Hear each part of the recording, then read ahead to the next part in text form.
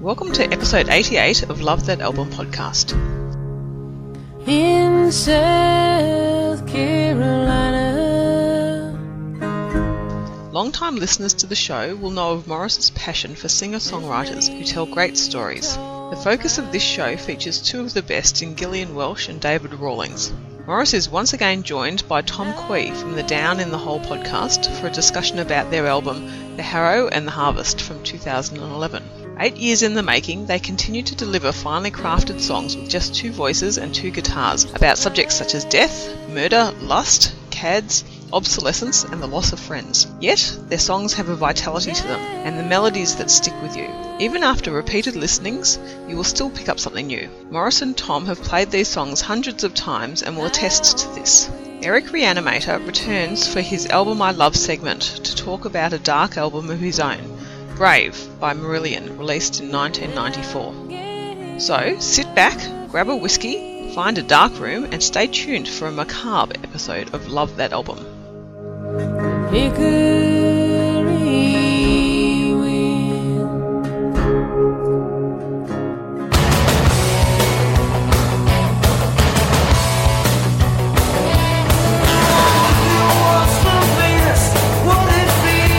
Nobody worries about kids listening to literally thousands of songs about heartbreak, rejection, pain, misery, and loss.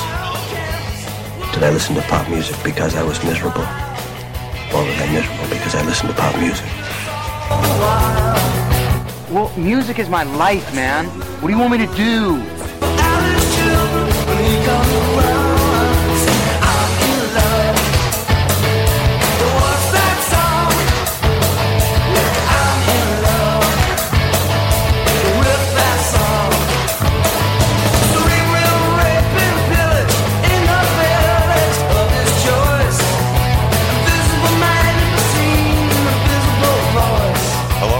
Welcome finally to episode 88 of Love That Album podcast. My name's Morris. Thank you so much for joining me. We were supposed to record this podcast in February and, things just didn't work out like that. And I know some of you are thinking, what the hell? You only record one of these episodes per month. You can't even get your shit together to record an episode once a month. Well, sorry, I'm an old man and that's what happens. Sometimes I need to take my medication and it goes a little bit funny, so I need a month's break. All right, so here we are in March. What do you want for a free podcast? I'm getting aggro and it's already only the beginning of the episode. I can't believe that. Anyway, thank you so much for joining me. If this is your first time on the podcast, just ignore that angry old man stuff and welcome on board.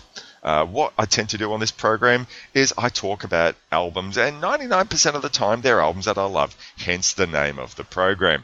And what I also like to do is welcome a different guest host every time to talk about an album that we mutually admire. Now, what's happened this time, I think for the first time in the show's history, I've had the same guest 2 shows running. What the hell? But it just so happened that I finally found a man who wanted to talk about an album I've been itching to talk about for a long time. So let's first introduce the man on the other end, and it's Tom Quee, host of the Down in the Hole podcast, coming back for his second show in a row. Welcome back, Tom. Thank you, Morris. Thank you so much. This is a pleasure. And as you say, this album is just outstandingly good. Like it's one of those albums that I've been listening. I think it came out in 2011. So this album's been out like 5 years now, and it's constantly been on rotation for me. There are feelings and aspects to this album that I can't really get enough of, and the imagery and just some of the ideas and ideologies running through it. It's outstanding. I can't wait to dig in. I think we'll definitely be going through a lot of that sort of territory, and I guess given that your penchant for those people who haven't heard Down in the Hole podcast, which is where you discuss, along with your good friend Sam Wiles, talking about the music and the lyrics of Tom Waits, that this album, even though musically it's very different to the sort of stuff that Tom Waits does, but lyrically it's definitely full of the rich sort of imagery.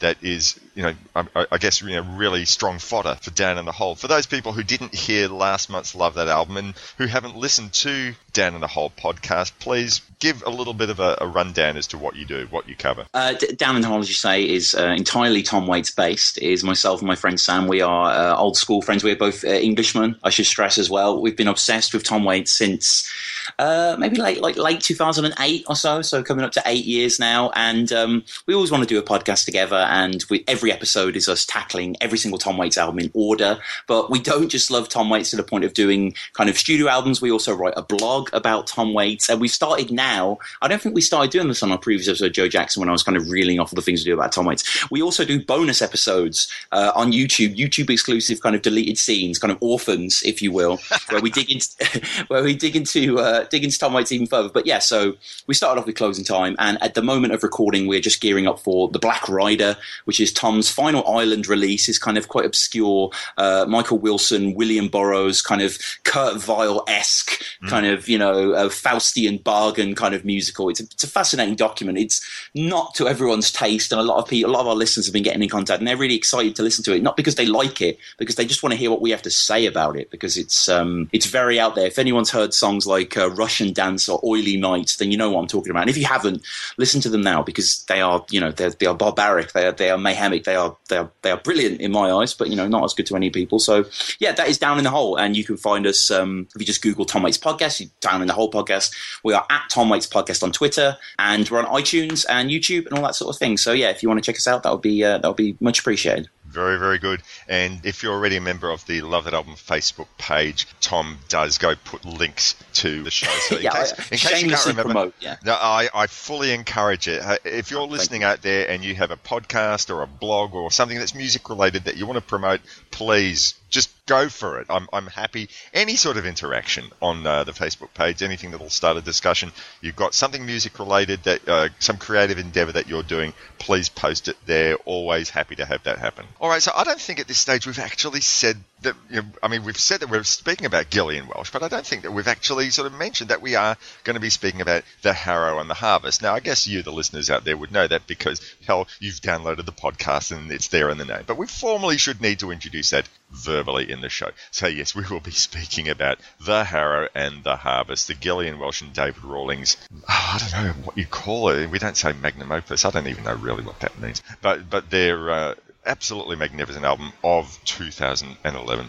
So what we're going to do is first, we're going to go to Eric Reanimator's Album I Love segment.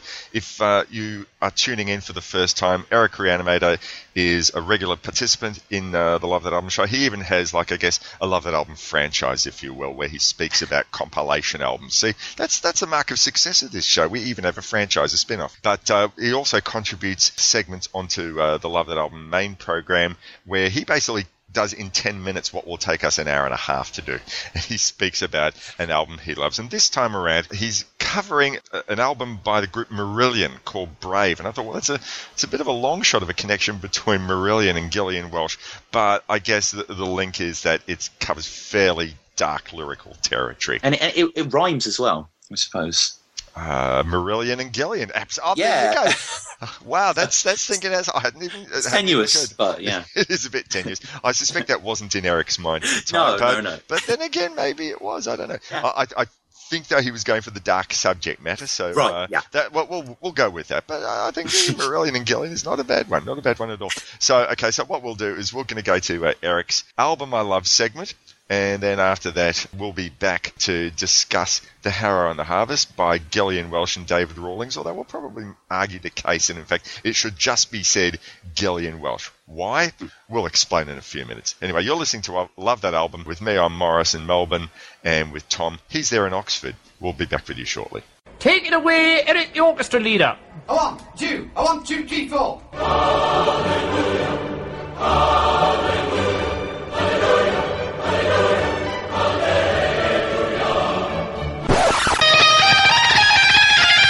Now it's time for An Album I Love with Eric Reanimator.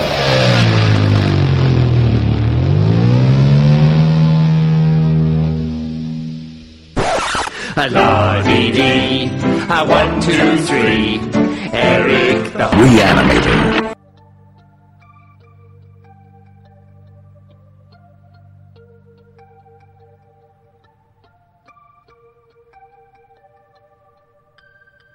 It all began with the bright light and the noise. The chaos of the senses and the scream of desire. Touching and being touched, a million loose ends to tie up. The ticking of the clock and the cradle rock.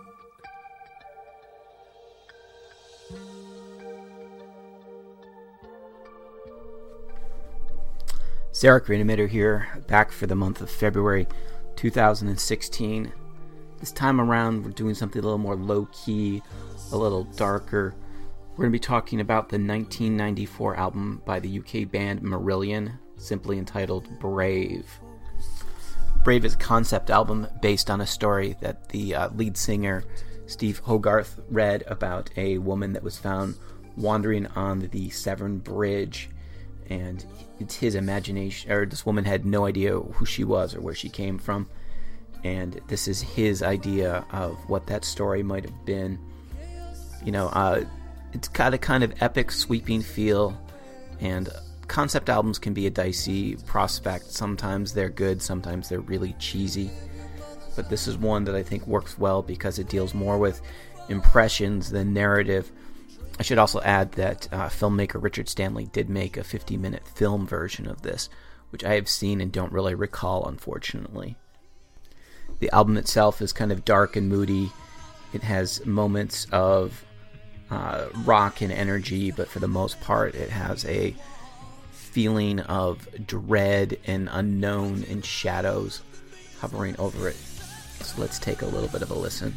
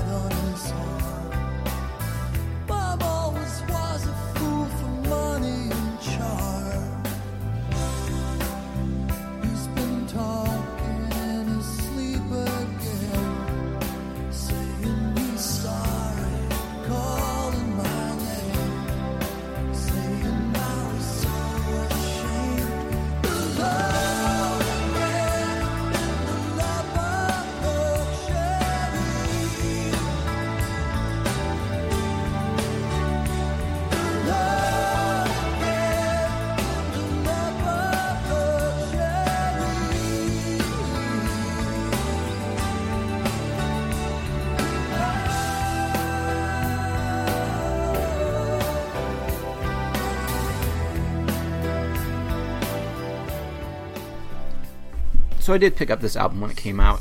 I think I'd heard about it or read about it somewhere. This was at a point in time when I was still completely in the thrall of epic, proficient, progressive rock and metal. I was listening to a lot of Dream Theater and Faked Warning, Crimson Glory, King's X, the Galactic Cowboys, and bands of that ilk. And this, just at the time, it spoke to me. I don't know if it was the epicness. I don't know if it was the darkness. This was at a point in time when I had yet to fully embrace the lure of punk rock or the maturity of country and roots music. I mean, there was a little bit of that in my collection, but not a whole lot. This was part of a journey on the way from top 40 pop rock and classic rock to being a musical explorer. You know, this was before I went through rockabilly and 50s rock and roll and 60s psychedelia. But this is a solid album. It's a pretty great album. Yeah, it seems a little cheesy at this point in time when I listen to it. I can hear some of the cleanness and some of the maybe very proficient but not quite soulful or passionate enough delivery on this album. But you know, for what this album is, that works a lot. This was a time period when everything was in flux. This was post Guns N' Roses, and you know, this was Nirvana. This was when industrial was hitting. This is part of that zeitgeist of where do we fit in a society that's rapidly changing. Or maybe that's too much to read into it, and it's just a solid, moody, dark album. I have an image of somebody in an upscale living room with the lights down, or maybe just those shoulder-length lights as you sit on the couch drinking a glass of scotch or a glass of wine, and this is gently playing in the background while you think back about your life and where you came from. Anyway, Marillion Brave. It's my favorite of the records from the band that I've heard. The one that followed this, Afraid of Sunlight, has a similar feel, but it's a little more poppy. And definitely not where I would start if people wanted to check them out. I would definitely start with Brave. Another record that I'm going to talk about at some point that I feel this kind of sits well with is Dead Can Dance's Into the Labyrinth from the same era. And this also is interestingly a record that kind of sits somewhere between hard rock, metal, and alternative. So it's you know, it fits well in all of those collections. So if this sounds good, check it out. I'm gonna leave with a little bit of the title track, and we'll catch you all later.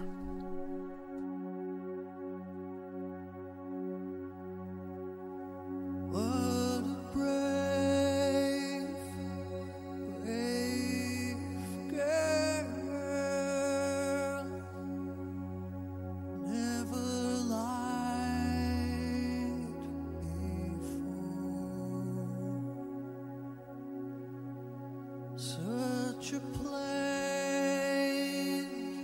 deceit,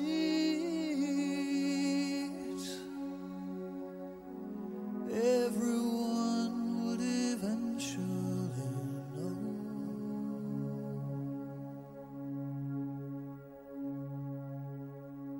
What a brave girl. Never loved before, placed herself in reach,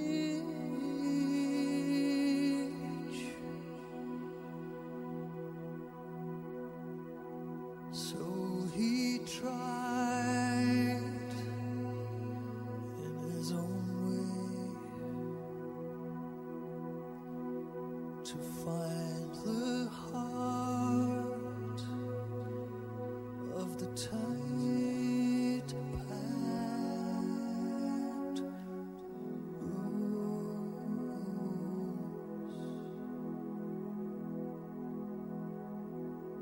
She's gone now.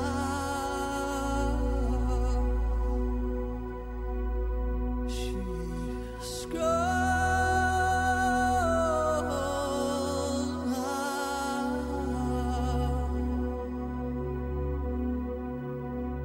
But oh, she aches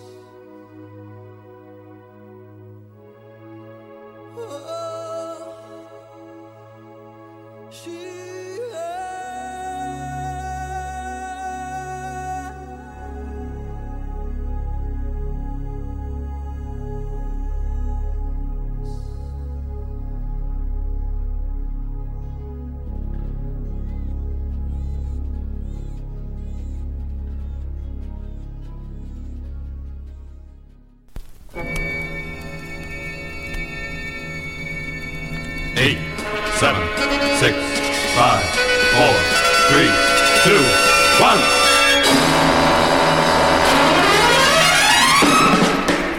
Rich thought something big was coming up. This is Terry Frost, and I want to tell you about my new podcast, The Martian Drive-In. In the podcast, me and a guest will look at obscure but interesting speculative fiction movies. The ones that don't get enough love. The obscure movies that you catch late at night you can't remember the name of, but you really like them. You can go to marsdrivein.blogspot.com or subscribe to the Paleo Cinema feed in iTunes. The Martian Drive-In Podcast. Watching the skies since 2012. We hope you're enjoying the show. You can get previous episodes at either lovethatalbum.podbean.com or lovethatalbum.blogspot.com, or search for Love That Album in the iTunes store. If you want to get in contact, please email Morris at rrrkitchen@yahoo.com.au. Join the Facebook group at facebook.com/groups/lovethatalbum and start a music-related discussion.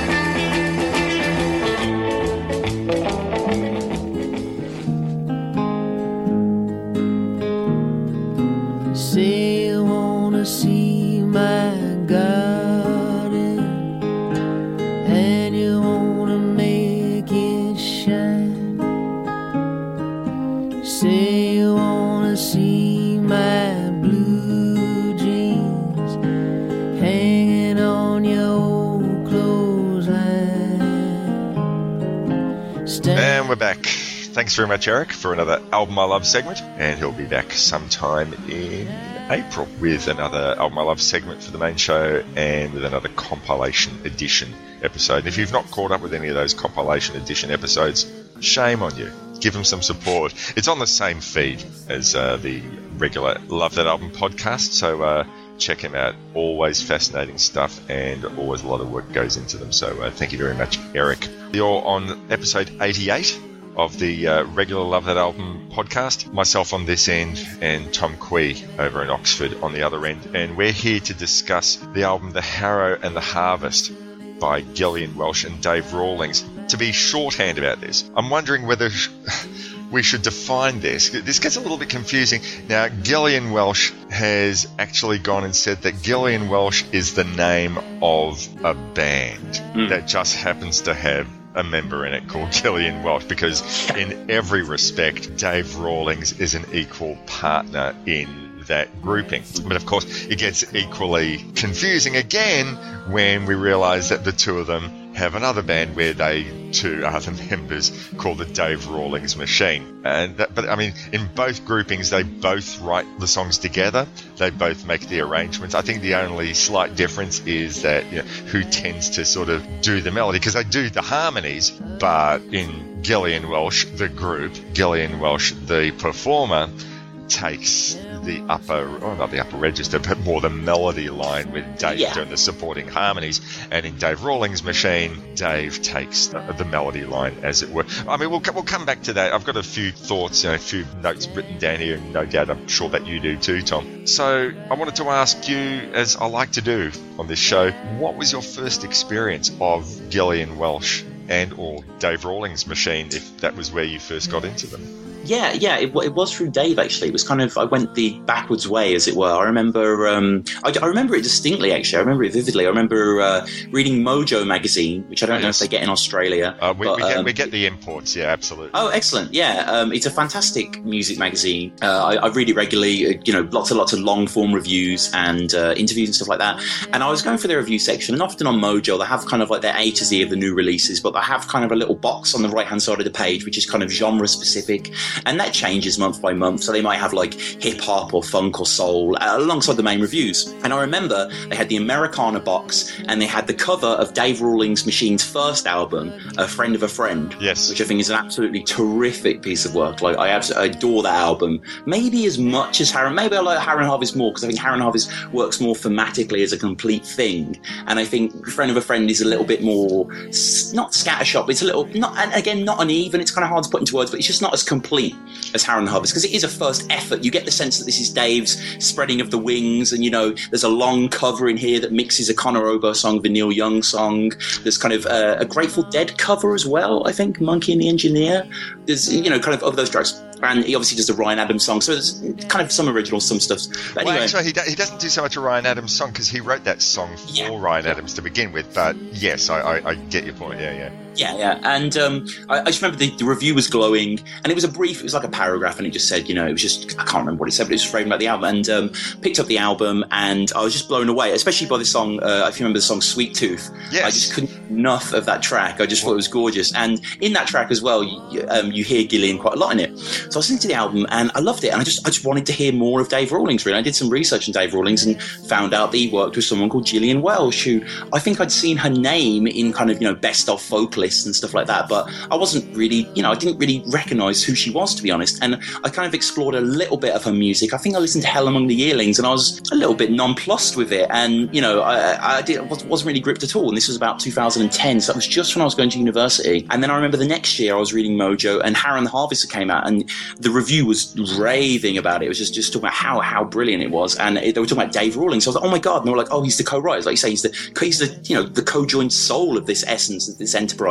So I picked up Harrow and the Harvest, and I was blown away. And from then on, I was just a stone-clad Gillian fan. And obviously, just recently, Nashville Obsolete came out by Dave Rawlings, his long-awaited follow-up. And after listening to Harrow and the Harvest, I went back and I enjoyed Soul Journey the most of all the albums that I listened to, but I've got to say none of her albums have impressed me the way Harrow and Harvest have. They've not gripped me. I think Soul Journey has some great stuff. I really like My Morphine off Hell Among the Yearlings as well, but it was through Dave Rawlings that I came into it. And I think that when I'm listening to Harrow and the Harvest, I have to say, if I'm listening to anything, I'm listening to Dave's guitar playing. That's not to play down anything of Gillian singing or a melody or a turn of phrase. I mean, the lyrics to this album are absolutely immaculate, but I'm obsessed with the way Dave Rawlings can play guitar. I've never experienced anything like it. It's like he's constantly soloing. He's constantly finding little gaps in the music, little eaves. He's constantly coming out of the shadows, playing these absolutely just beautiful, beautiful fills. He has such tasteful guitar playing. Every note works. Every note is going somewhere and kind of contributing. There's never anything flashy. There's never anything flourishing. But the guy's a serious player. Like the guy's unbelievable. At times, it reminds me a little bit of Mark Knopfler, how he would play over his own playing and kind of like to kind of bring out the kind of essence of the chords. But yeah, it was through Dave, and Dave is how I kind of listened to Gillian, if that makes sense. Yeah, no, absolutely. Look, but as for my own introduction to Gillian Welch, it was more through actually Gillian as songwriter rather than as performer. So back in 1995, Emmylou Harris had gained a huge resurgence in popularity and a creative revival with an album produced by Daniel Lanois called Wrecking Ball.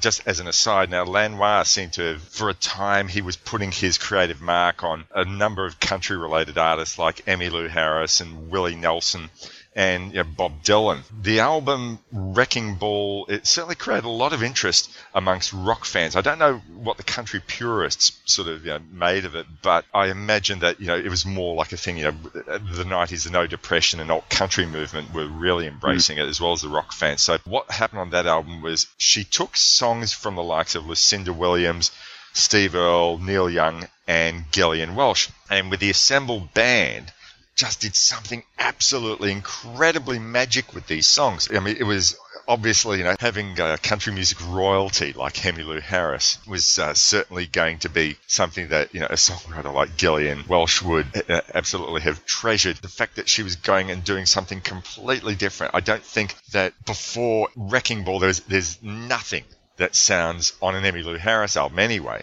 There's nothing that sounds quite like this. The next album, Red Dirt Girl, was very similar from a sonic sort of perspective and an arrangement perspective, although Daniel Lanois, I think co-producer or engineer, whose name is eluding me at the moment, went and produced that one. And then after that, she sort of went back to the more country, more straight out country style, folky sort of style. But there's something that's absolutely amazing for me and a lot of people about that album. So it really was a revelation. And the Gillian Welch song on that album was Orphan Girl.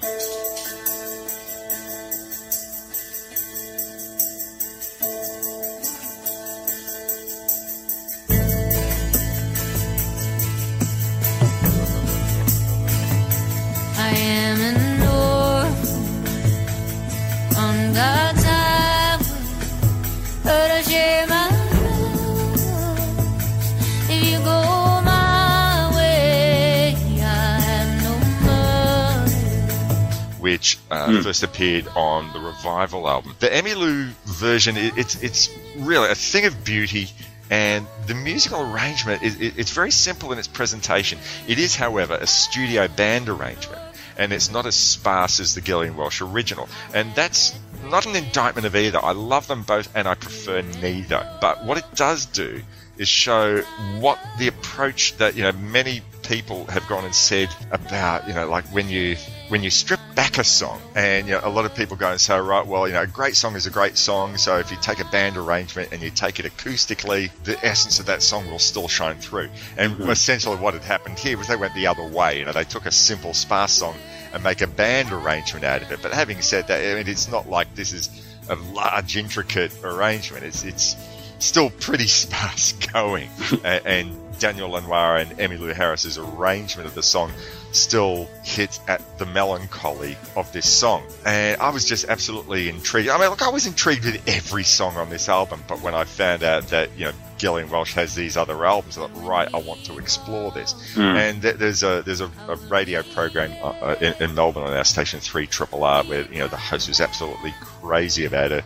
So, getting to hear her was no hardship. He was playing it, and so I think about the time when Time the Revelator came out, I thought, oh wow, this is absolutely amazing. This is just and really, I heard what you said before, that Soul Journey was probably the album that you enjoyed the most. I'm wanting to know, have you really given Time the Revelator a good solid listening? Maybe not. Is that the one with My First Lover on? Yes, it is. And yep. Clay of Red Halo. Yeah, I recall Halo, it. Yep. Yeah. I recall listening to it, but I don't know. It's just nothing is grabbing me like Harrow and the Heart. Like if I was to put the crown jewels of the Dave Rawlings Gillian Welch relationship, it would be Harrow and then Friend of a Friend and Nashville Absolute. But I think that's just maybe I'm coming on at the tail end, and I think obviously I have the utmost respect for Gillian. And I will go back and I will explore, but no, that album to me is a little bit foggy. So yeah, I'll give it the listen. Yeah, no, please do, because there's some of the dark subject matter that you get on the Harrow and the Harvest. I think she's on the record as saying that she doesn't do happy. Although, mind you, there is one very celebratory moment on Time the Revelator, the song called "I Want to Sing That Rock and Roll." I want to sing that rock and roll.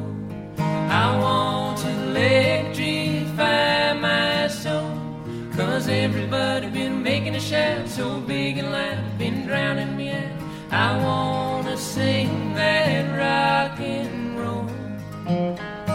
And that's probably as close as she gets, and it certainly is a highlight of her concert, her live shows. And I'll probably, at some stage during this show, I want to talk about the concert that I went to see her do in February here in Melbourne. Yeah, I'd love to hear that as well. Oh my goodness, that's a life highlight. Never mind a live concert highlight of my life. That is a life highlight. I'll be remembering that show for years. And I think anyway, no, I'll get to that when I get to that. Let's talk for a little bit about. You've already sort of like alluded to it with talking about Dave Rawlings' guitar style of playing. Let's talk about the Gillian Welch sound. There really is something about what they do that even before they've sung a note that you'll know, right, it's them. Because there are other groups who are doing the two guitar sort of material, but it's not necessarily as distinctive. Whereas when you hear Gillian Welch and Dave Rawlings, or Gillian Welch the group, if you want to call it that, before they've even opened up their mouths to sing, you know it's them. It's so easy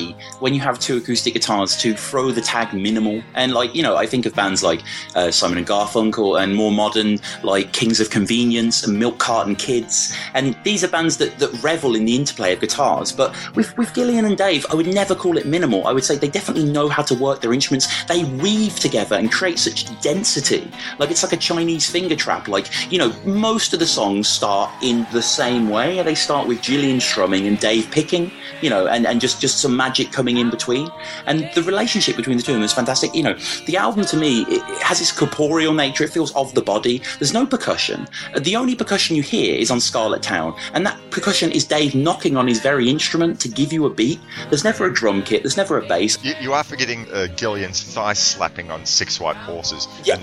And we'll come to that when I talk about the concert. But yeah, anyway, go on. And there is a blast of harmonica on one song, I believe, as well. I think that might be in Silver Dagger. Six White Horses. Yeah, yes, Six White Horses. Yeah, that kind of Dylan buzz. But that's what I love. You know, the album feels so collected and so together because it is so reliant on these two people. And I was reading an interview with them before the podcast, and Gillian was talking about how this album, I think this album took such a long while to come together. I'm not, obviously Friend of a Friend came out, so that can kind of be counted as a Gillian Welsh band album, but the last Gillian album was it Soul Journey? It was Soul Journey, yeah. It was 8 years. 8 years between albums. But, okay, so I know we're wanting to talk about the sound and all that, but since you've already sort of gone and mentioned here, one of the things that, you know, people have gone and interpreted, and I think they've even gone and said as much, but the name The Harrow and the Harvest refers to the 8 years between Soul Journey and The Harrow and the Harvest. And, you know, she had that writer's block, or the two of them had that writer's block, and they'd gone and written songs, but nothing meeting their incredibly high standards. They weren't just sort of, oh yeah, this sort of works, we've got to put out another album. No, they didn't want to put out another record until they had songs that they were absolutely 100% in love with the material. And so, well, you know, obviously I wish there was more, as a lot of other Gillian Welsh fans do, but holy shit, if we're going to be waiting 8 years for an album and it's like this, all right, if you have to take 8 years to do it, fine, because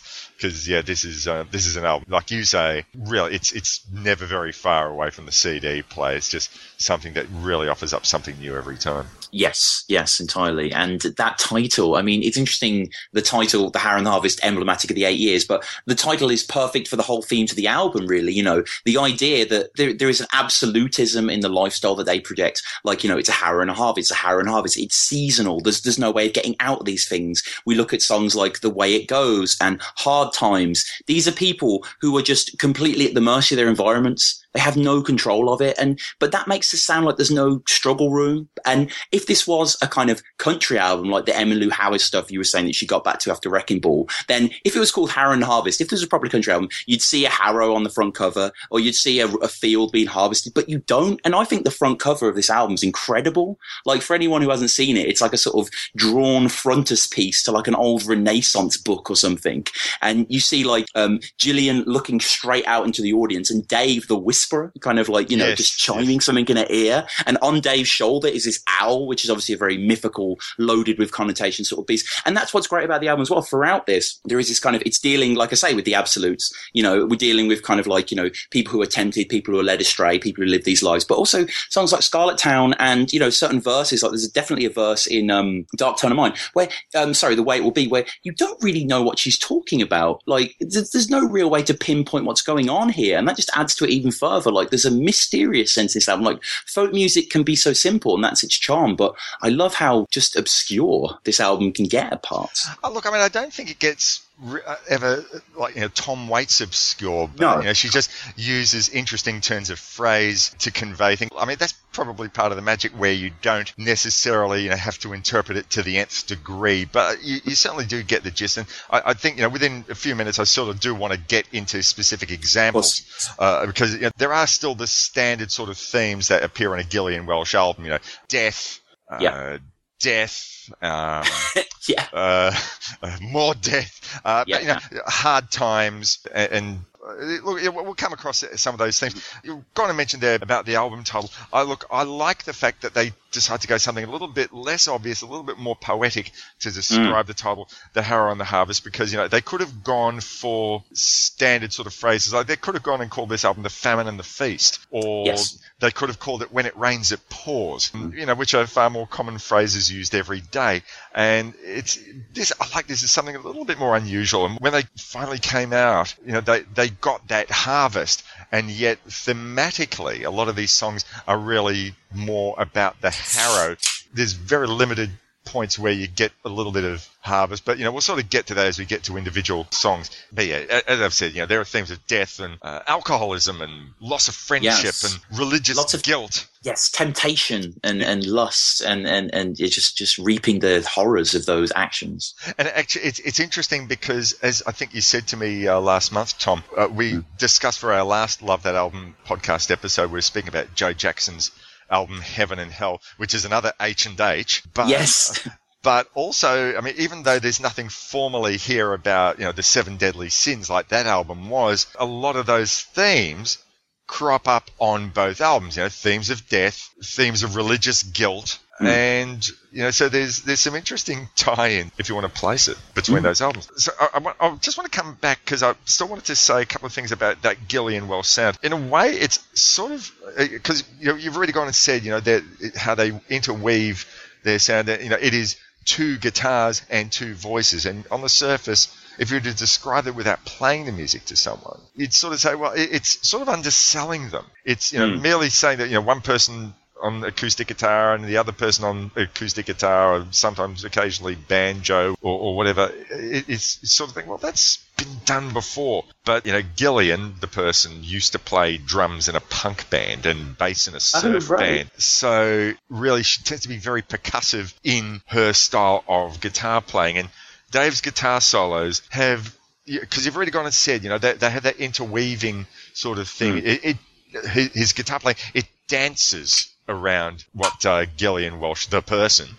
Yes. How are we going to keep, from here on in, we're going to do referring to them as Gillian and Dave rather than Gillian Welch, the band. Yeah. But his style of playing, it dances around what she does in a rhythmic guitar sort of sense. I tend to think that his style of guitar playing, on some songs in particular, it's more of a rock style of guitar playing, and I think that you making the connection to Mark Knopfler is a good one. It hadn't actually occurred to me. But his style, he thinks in some ways like a rock guitar player. Yes. I was going to sort of make more reference to it later on, but one of the highlights of the concert that I went to last month was Revelator.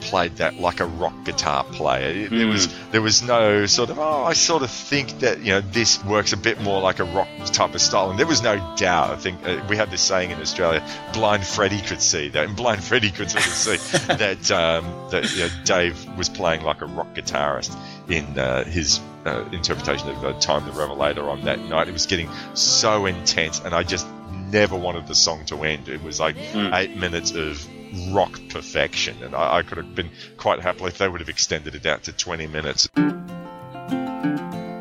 Sweet tooth, crying shame. The sweet tooth, crying shame. Sweet tooth, crying shame.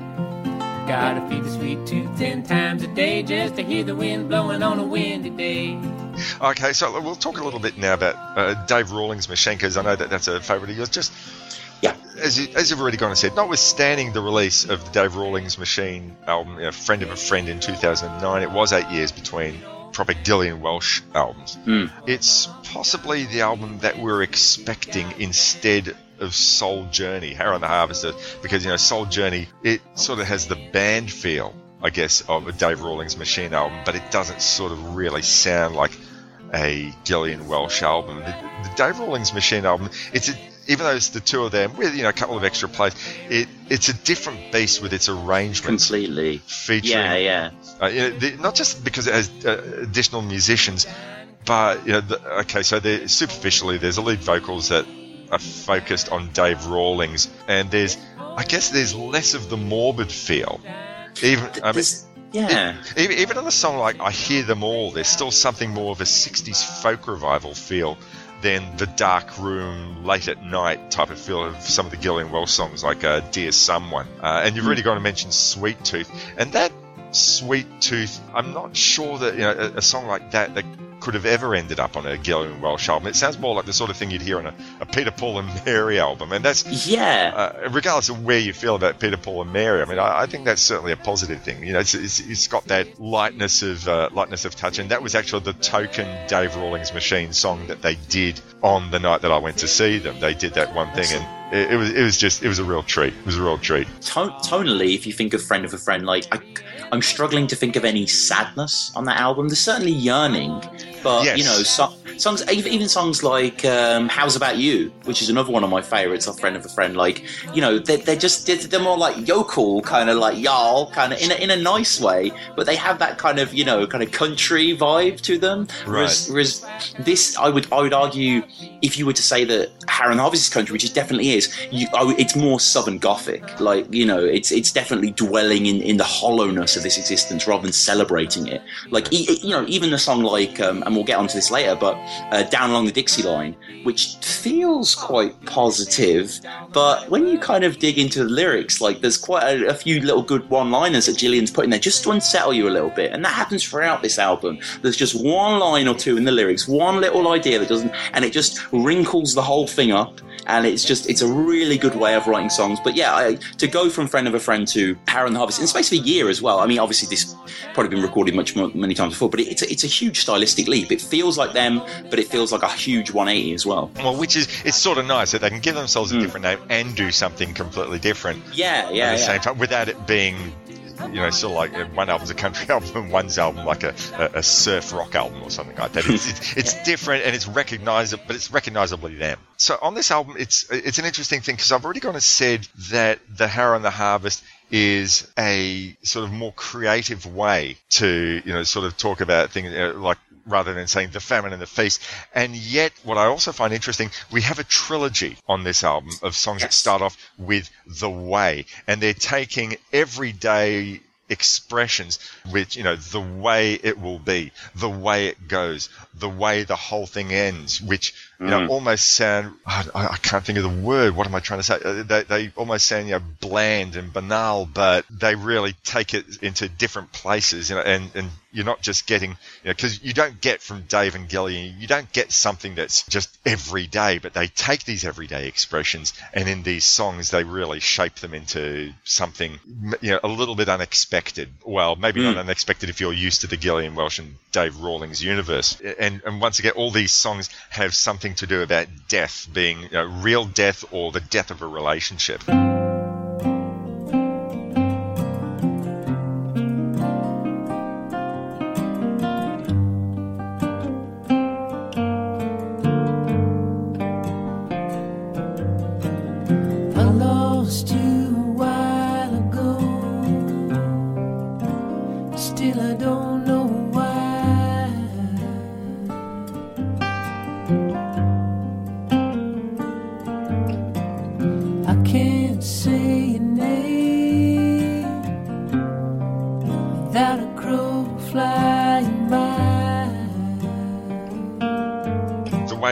I sort of wonder about the production values on The Way It'll Be. Not that I have any issues with how the rest of the album sounds, but it's all, because it's all beautiful and crisp, but Gillian's guitar has, I don't know, there's some extra bass or depth or resonance. Maybe I'm wondering if they've double-tracked her guitar on this. It just, especially if you're listening through the headphones, it sounds like it's got some extra bass or something extra going there. And her voice, they've sort of gone and done what, like, during the Beatles period, what John Lennon would do to double track his voice. Whereas in here, we're so used to hearing Gillian and Dave do harmonies that when they do their unison, it almost sounded to me like Gillian doing a double track voice. But in fact, it's the two of them doing unison. It sort of had that John Lennon effect, if that makes any sense. Yeah, the song does have that slightly reverse delay intro as well. It just kind of comes out of nowhere, and I think of the whole The Way trilogy, I've got to say I think The Way It Will Be is my favourite. Oh, really? I think the Throw Me a Rope on the Rolling Tide is just, I always sing that to myself constantly. I just think because it has that appeal. It's the Throw Me a Rope on a Rolling Tide, which is a fantastic image anyway, because like obviously it's getting that antiquated theme, isn't it? It's not throw me a rubber dinghy, or it's not get a lifeboat. Throw me a rope on like a tempestuous ocean. There is no hope. There is a sense of salvation, but it's almost, it's conceded from the start, really. And then what did you want? What did you want it to be? The appeal directly to the person. And that first verse is just, I adore it, really. Not only, I think the whole album has brilliant opening lines. I think the Way It Will Be, I lost you a while ago, I still don't know why, I can't say your name without a crow flying by. Brilliant image. And then the whole idea of her walking backwards into her own hometown. It has this almost possessed element. It has this slightly demonic. I mean, maybe it's a metaphor, but you can almost visualize it literally. And yeah, the production on this song is just absolutely killer. But what I was saying about earlier, how there's certain elements in the songs that are obscure. I have to say that most of this second verse I don't understand. 7 years on the burning shore with Gatling guns and paint. I mean, I understand what a Gatling gun is, but I don't really, you know what I mean? I don't know where this places in the song, really, which is quite interesting. And then You Took All the Glory That You Just Couldn't Share, and, I've never been served anything that tasted bad. The whole song makes sense, but then it's kind of like this little schism in the middle.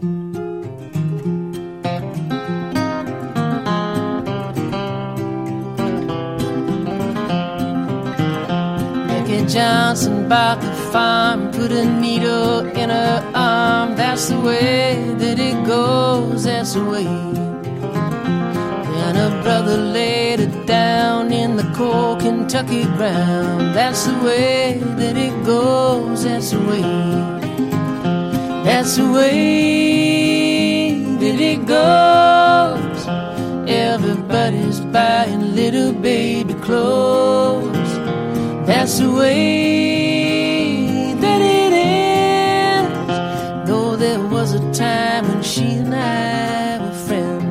The Way It Goes, to me, it's too old, Gillian. It's upbeat and it's fun, and everyone buying little baby clothes, and I like the kind of world she's building, and I don't know if and it just, we have reference to LA here as well, which this album to me has always existed in the 1920s. Look, that's the point. I mean, that's what I think makes Gillian and Dave so beloved. Well, maybe not completely what makes it so beloved to a modern audience, but the fact is they're not rooted in old-timey music. I mean, the music, that old-timey Carter family style is obviously something that they sit in reverence of, but without it taking over what they do. And the fact that they are singing about very contemporary things. And The Way It Goes, I think, is probably, I'm stuck to say what a favourite song is, but this would be fairly close to it, The Way It Goes, because it's, okay, for a couple of reasons. Sort of stylistically, I love that type of song, and I've probably mentioned this about Richard Thompson before in the past. I love the mechanism in a song where a songwriter tells a different story in every verse, and then everything becomes linked through the chorus. And in this song, this is actually, I mean, because I'm really at odds to hear you say that you think that is a little bit of fun, because really this is them at their most macabre. We've gone and taken this expression, The Way It Goes, and it's just like an everyday sort of expression. We shrug our shoulders and say meaningless things like, how are you today? Or, oh, well, I guess that's the way it goes. And because, like, death, it's something that's become so ubiquitous in our lives, and this song, it almost gets to be so and so has gone and died. So the first verse, Becky Johnson bought the farm, put a needle in her arm. That's the way it goes. Well, that's the way. I mean, this is tragic. It's more the delivery, I think. I understand lyrically that it's very depressing, but it's just that upbeat kind of jig that is nice. It leaves a bad taste in the mouth because they're delivering it. And I especially love, you talk about the ubiquity of death. I love when you lay me down to rest, leave a pistol in my vest. Yes. So the idea that even in death there is no salvation and one must have a weapon to arm themselves is fantastic. Right. But every character has faced some sort of hard time, and I love the fact that in the first one it's told like through the third person. It's remote. There was a time when she and I were friends. Yes. The next one, Miranda ran away, took a cat and left LA, and really, when she says she was busted, broken flat, and had to sell that pussycat, we're not talking about a literal pussycat. That's the thing. Yeah, I made that note as well. Poor Miranda had to go into prostitution, and then they sort of go in a slightly different way. She's the brightest ones of all. Early in October fall, that's the way things go. That's the way with the dark ones go to bed with good whiskey in their head. So they're taking a step back.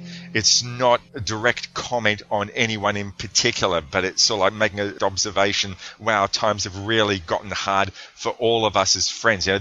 When they say, I recall a time when he and I were friends, when she and I were friends, when all of us were friends. This is probably people who've grown up. They all went to school together. They were all in the playground together. Someone's taken their life from drugs. Someone's had hard times fall on them. The farm's been possessed by the bank. And Billy Joe's back in the tank. You tell Russo, I'll tell Frank. Yes, so exactly. The idea of all the companions know it's, and then as you're saying, like the progression is just. I mean, the lyrics to this song are absolutely tremendous, like fantastic. They tell the story in such a laconic, brilliant way, and then the final one, do you miss my gentle touch? Did I hurt you very much? Yes. 2 questions, and then that's the way it goes. There is nothing changing. I mean, I don't know if you or any listeners are aware of Kurt Vonnegut's Slaughterhouse-Five, but that's a novel very famous for most paragraphs end with, and this is like a 300-page novel. Most of the paragraphs, it's like a World War II anti-war novel. Most of the paragraphs end with, so it goes.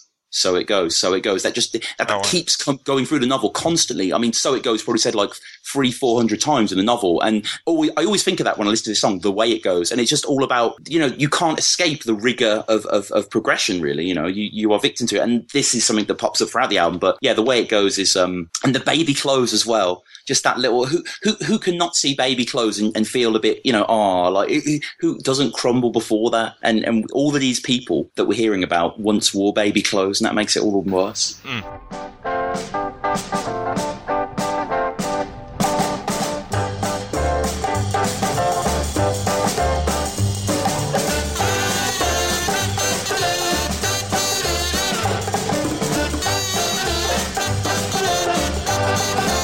See here.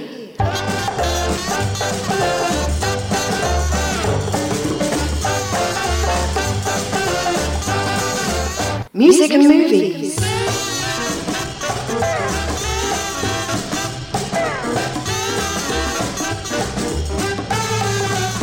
Movies and music.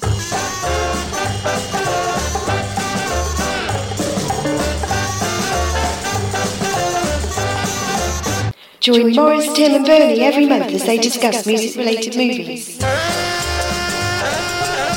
iTunes, Facebook or download direct from seehere.podbean.com.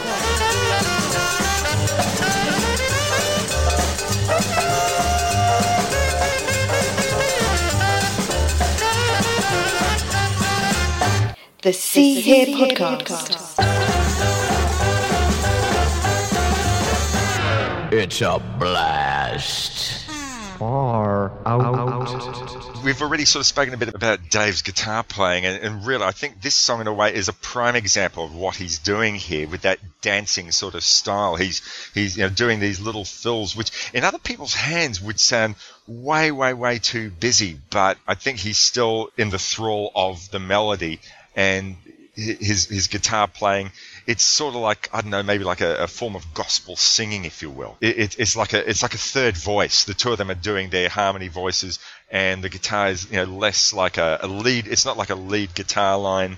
It's certainly not like a rhythmic guitar line. It's more like a third, I don't know, scat line, if you will, if that makes any sense. And he does the same thing on like I Want to Hear That Rock and Roll from Time the Revelator, and he does it on a whole bunch of songs here.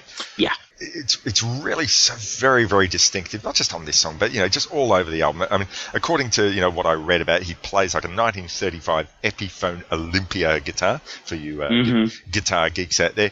And what I like about his sound, and probably sort of what distinguishes him as an acoustic player, is he sounds like he's a plectrum player. And as I'm so used to sort of like hearing, like within this genre, hearing finger picking playing in country music, and his plectrum playing of these lines, and it's not merely rhythmic strumming.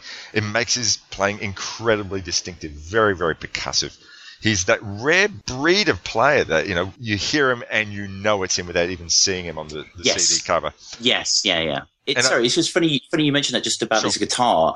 There's a fantastic YouTube video that came out around the release of Nashville Obsolete. I'm not sure if I sent it you, actually. I might have sent it you. But it's sort of Guitar World or one of those big guitar publications. It's basically a 10-minute video. It's a brief interview with Dave, and he has the guitar that he plays on this album. And he talks about how he found the guitar. And it was him and Gillian. And I watched this video quite a while ago. But basically, if I remember correctly, it was him and Gillian going through some sort of factory or something. And they found the guitar on top of a table. But it was just the body. It wasn't strung, and it was just covered in dust, and apparently he was just taken by it, and they sort of sanded it down, cleaned it up, strung it up, and he loved the sound and the sound of the lead playing on this, because, you know, as a player myself, like, it's quite difficult to mic up an acoustic guitar and not just try and emulate an electric guitar, you know, not in the sense that you're putting effects on it, but the sense that when you kind of put a mic towards those strings, it can just make it sound a little bit clipped and a little bit sharp, but the warmth and just the attack this guy has in his guitar playing, and the way it goes throughout it, I think my personal highlight in terms of his guitar playing on this album is probably Down on the Dixie Line. Way down in Dixie, oh, do they miss me down along the Dixie line?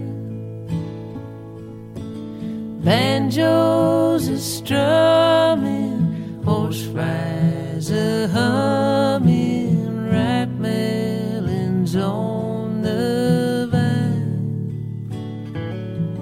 I think that's one of the most tasteful guitars I've ever heard. It's so well measured against Gillian's very sparse strumming, but I'm sure we'll get onto that. But Dave is all over this album, and the way it goes, you know, it's one of those rare songs where the lyrics in quality are matched by the solo, which you can rarely. I mean, most songs you're like, oh, the song's brilliant, the solo's a bit showy, I feel, maybe it's not necessary, but I just think Dave just rises to the challenge on every track here. Well, there's no note out of place. Everything he does, you think, no, it would be a lesser song if you weren't doing what you were doing. And although, mind you, having said that, if he wasn't doing what he was doing, he'd probably be doing something equally brilliant. He'd probably, I've got another idea. The two of them just have the highest, I hate to use a bland expression like quality control, but really everything that's in their heads, really, they are two halves of the one person. Yeah. I know that sounds very cliched, but the two of them are in each other's heads, and it's not like what's the best possible solo that I can come up with. It's what is right for the song. Mm-hmm. And really, anything that you do, Dave, is right for the song.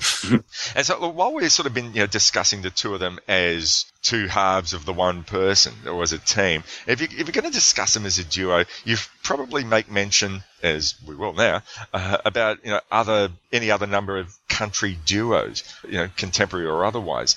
And so, there've been other working duos like the Handsome Family, the Civil Wars. Oh, yeah, the Civil Wars, yeah. Which, I don't know, look, I listened to a little bit at first, and I sort of thought they were okay, but I became bored with them. Oh, yeah, they're okay, yeah. They're nothing more than okay. The Handsome Family are fantastic. A world away from what Gillian and Dave do. They do something completely different, but I don't know if you've heard them at all.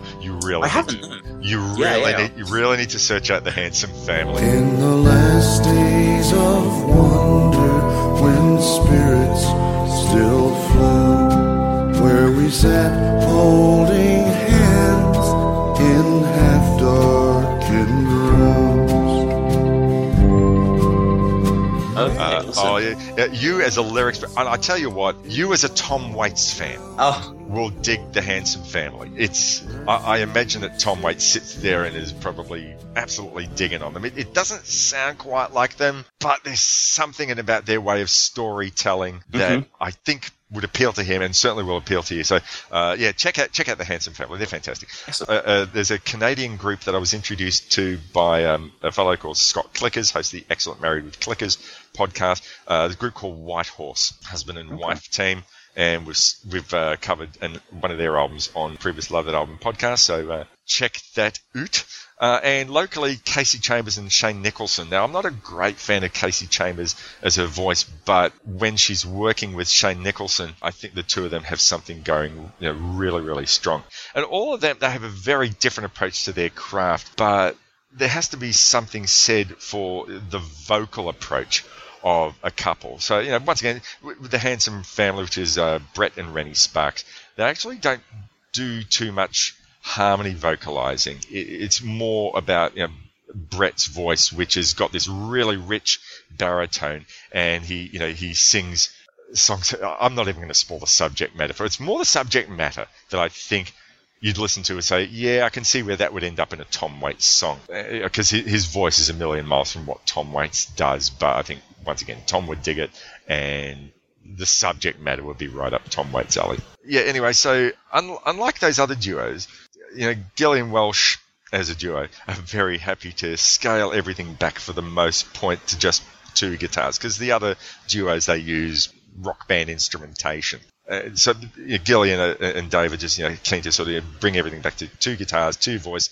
But they don't sound like 2 people. They do sound like one. They've refined their sound until they got that melded sound. It's stripped back to basics, but it's looking back to what was, and yet it still doesn't sound all too dated. You were mentioning before you found it curious that they were doing something that sounded a little bit contemporary with their lyrics, but once again, I think there are other lyrical instances where they bring it up to a contemporary sound, and I think that's absolutely an essential criterion of what they do, because if it would sort of sound a little bit sort of unauthentic if they were sort of singing everything about, what's an iPad? yeah, exactly. Yeah, they don't try to sound too contemporary. They don't hold enthrall to what had happened 100 years ago, because that's not who they are. They're born in the late 20th century, and they're singing about things that could have worked at either time, but with genuine nods to what is going on in the world around them, rather than what's been done 100 years ago. And they did quite a few interviews on radio and TV.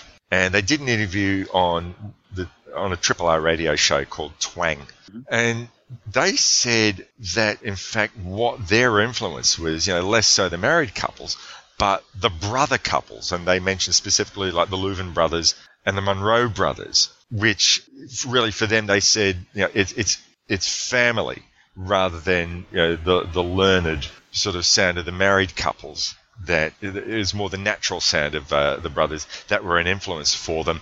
And even really when you sort of think about it, because on some more sitting in the dark, really moody sort of touch, it really brings for me a sound of the Everly brothers in what they do. So I sort of found that, that makes complete sense in terms of what they say. Is there anyone else who you can think of sort of that they sound like in terms of couples, either married or brother or any other type of couples? Not especially, no. Nothing springs to mind. What captivates me really is the sense that I was always interested, because obviously they are a couple in real life, romantically as well as musically. But I was always curious about that, and it got confirmed to me during the Nashville Obsolete press, and it was pretty blatantly mentioned in articles. But up until that point, it felt like a bit of a Jack White, Meg White thing. It felt like, what are they? Obviously they're incredibly in tune with each other musically, and I don't know if you've seen their performance on the NPR Tiny Desk. Yes, I did. Yes, yes, I have watched. And like anyone that watches that, you can tell the way Gillian looks at Dave. She's completely in love with him. Yes. Like there's just it's unmistakable, really. It's just such a look of just she's lost in him. It's beautiful. It's really nice to look at. That sounds quite voyeuristic, but I mean that in a kind of genuine, it makes the music better kind of way. To inevitably bring you back to Tom Waits, there was a recently unearthed interview on Irish TV in the early 80s where we finally see Kathleen Brennan, Tom Waits' muse. I have to send it to you, but you can tell that Kathleen and Tom are completely in love. Like it's clear, and that helps, with that as well. But in terms of comparable couples, I can't think of any off the top of my head. No. Okay, so let's take the conversation down the character road, because as well as doing stories, and sometimes they tell stories and let you, the listener, fill in the blanks based on how they describe their characters, and what they can do within one phrase tells you everything that you need to know. And I think, apart from like a handful of songs like Caleb Meyer, where we get a story from start to end, most of their songs tend to be about, we're going to give you a few lines here, we're going to give you a bit of a character study here, and you can fill in the blanks. So it happens here on this album, and probably what would be like the central song on the album in that regard would be the song Tennessee. I kissed you 'cause I've never been an angel. I learned to say hosannas on my knees, but they threw me out of Sunday school when I was 9, and the sisters said I did just as I pleased.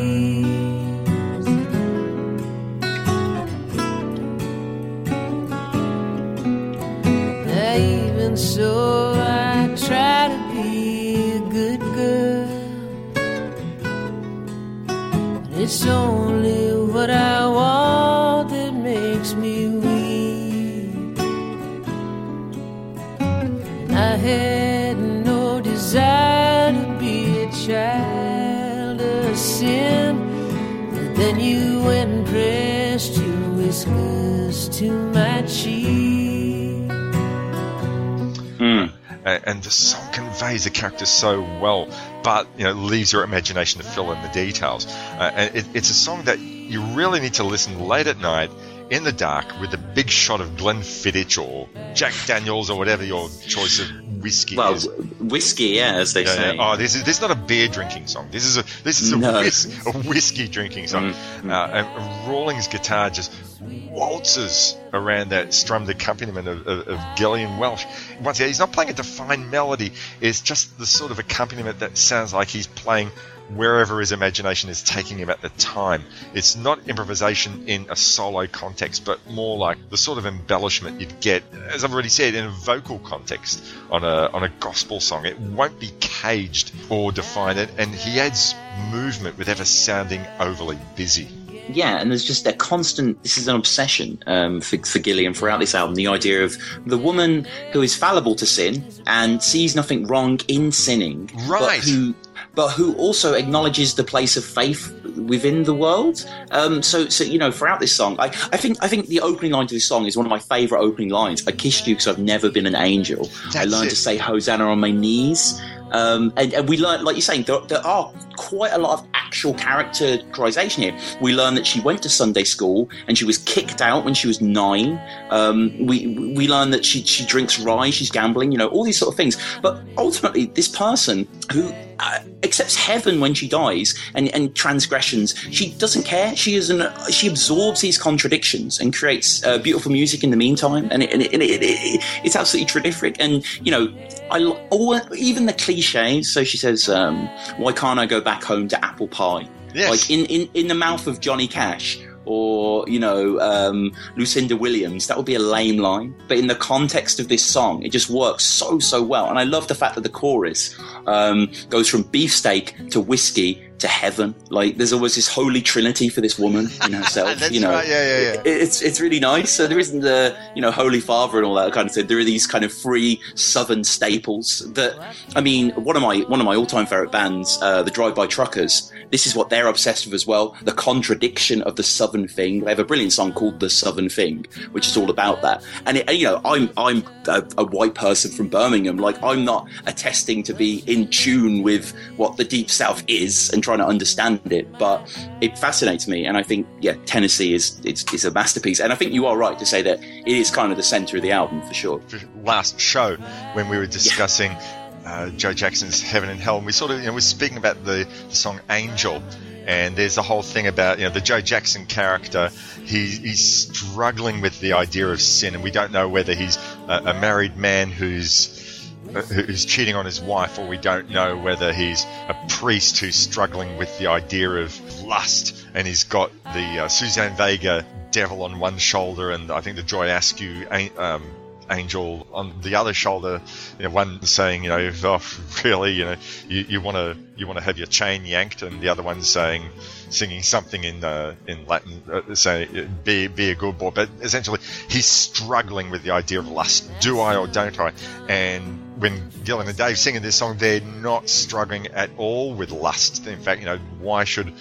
I think they're basically saying lust is someone else's problem. It's not my problem. Mm-hmm. And really, that first line that you quoted of the song you get the whole idea of her character. Yeah. I kissed you because I've never been an angel. You know exactly. You got the whole idea of the character right from the opening line. Yeah. I just sort of, I don't know their method of working, but I'm sure that they don't just sort of like pull lyrics out of the air and think, oh, this would be a good line. Oh, yeah, that works. I imagine that they're sort of sitting around and they spent 8 years putting this album together. So I imagine that like, she probably sort of thought a month just to get that one perfect line out. They might have come up with a bare bones. No, that's quite not what I'm after. I have to say the whole opening stanza of Tennessee is just unbelievably good. When he's talking about the sisters said I did as I pleased, even so I try to be a good girl, it's only what I want that makes me weak, and then I had no desire to be a child of sin, but then you went and pressed your whiskers to my cheek. Oh my God, I know. You have that picture in your mind. It's so cinematic. I mean, I've used that word to describe a lot of the songwriters who we discuss on the show, but really what I like about this is not big school cinema. We're not talking like a 70mm age epic sort of thing. This is some little cult movie. You can see the lighting. It's a close-up shot of this guy's skin. You're not quite seeing the whole face, and you just know that they're going to be getting up to something, and it's going to be fine. It's going to be all right. There's no regrets here in this. Yeah, of all the little ways I found to hurt myself, you might be my favourite one of all. Well, actually, see, that's the one point in this song where you sort of wonder that on the one hand, she has no regrets, but on the other hand, you sort of wonder whether she's sort of hurting herself. Like of all the ways I found to hurt myself, you sort of wonder: is this guy a cad? Is this this is not the love of her life. This guy is. He's a bastard, and he might be like one in a series of relationships. She doesn't want the guy who's going to be loyal to her, who's going to be faithful to her, who's going to be the father of her children. This is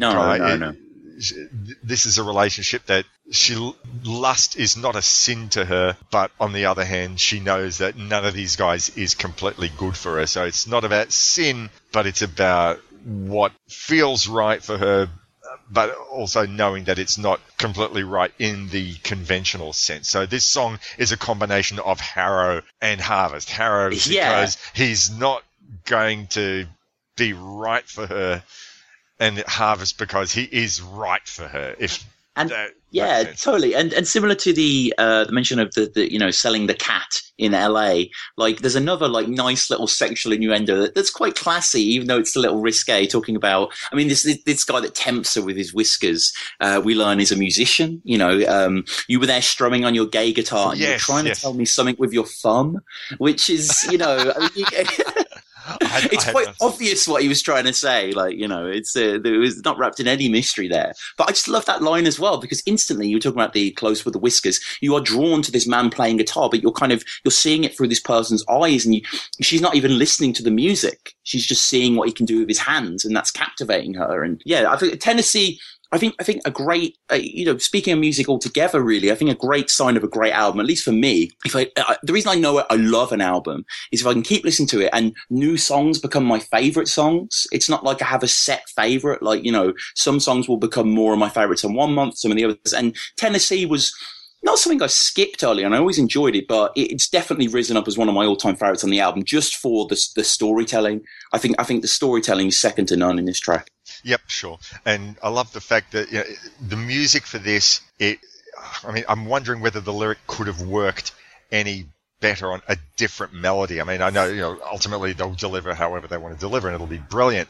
This is really late night stuff, not just because of the lyric, but because this is one of the slowest songs that they've done. And it just has that lazy sort of feel, that late night. This song is not rushing. It's not in a hurry to be anywhere. It's 6.5 minutes, and you get the feeling like if they'd stretched it out to 10 with another verse, you wouldn't be sort of like looking at your watch and thinking, hurry up, just get to the point. No. You're really going along with them for the ride on this, because you're in thrall of the story that she's telling, but she's not sort of like spelling it out, not giving you on a silver spoon or on a silver platter, but you're going along with this and think, right, she's describing this mood, and you fill in the blanks, and just that melody, that slowness, that not rushing to be anywhere, it just so completely works. And like Dear Someone from Time the Revelator does the same sort of thing. It's not in a hurry to go anywhere. And that chorus as well. Beefsteak when I'm working. It's very slow, isn't it? It's very measured. And it comes back and back and back. It's a gorgeous, gorgeous refrain. And the Sweet Heaven When I Die, when she delivers that line, it feels holy. It feels rapturous. It feels like something from a gospel, even though she's telling you about all these transgressions that she's gone through. Just again, I mean, I'm going to end up quoting the entire song here, but there's so many good lines. We get the idea that we know that this is a Sunday school girl and that she's being tempted by this musician guy. And she says, "Your affront to my virtue was a touch too much, but you left a little twinkle in my eye." Just the sense of this man, even without even interacting with her, has kind of, has done something to her essence. I would argue that in terms of straight narrative, there are better songs on this album in terms of their strength. I think Hard Times is arguably the song that has the story like that if you were sort of screenwriter, that has beginning, middle and end, that has act one and inciting incident and resolution. But in terms of just the essence of a tale that sticks with you, some of my favorite, short story writers, I'm thinking of people like Grace Palin, Alice Munro. These are people that aren't really concerned with the thriller, the gripping, the twist in the end. They're more concerned about just building a world that is going to stick in your brain. And I think Tennessee does that to an infinite degree.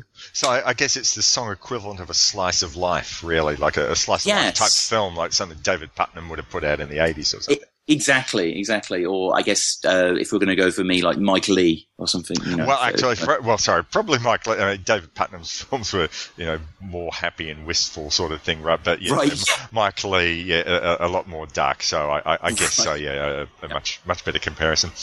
Also, we've got. I said at the start of this that death and death of a relationship, but also literal death, is a big theme on all Gillian's albums. On this album, I think probably the most straightforward one in that sense is the song Scarlet Town. But I went down to Scarlet Town, ain't never been there before, where you slept on a feather bed, I slept on the floor.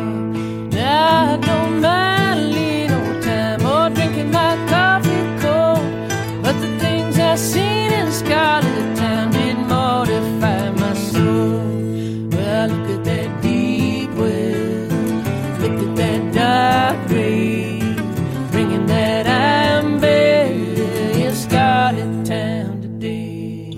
Scarlet Town is their take. Really, to me, it's the most Appalachian of the songs on this album, and I like the fact that this song. So it even mentions if you don't get the point, but if you are sort of familiar with Appalachian murder ballads, and this is we were sort of also getting into Nick Cave territory.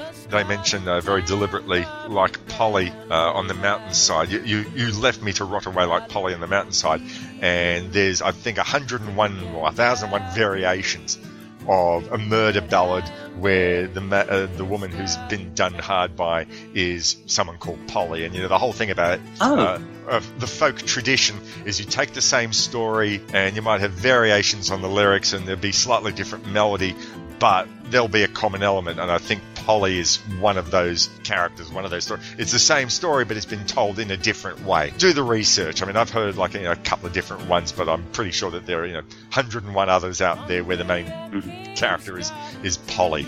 So yeah, that's a nod to the history of Appalachian music, I'm sure there.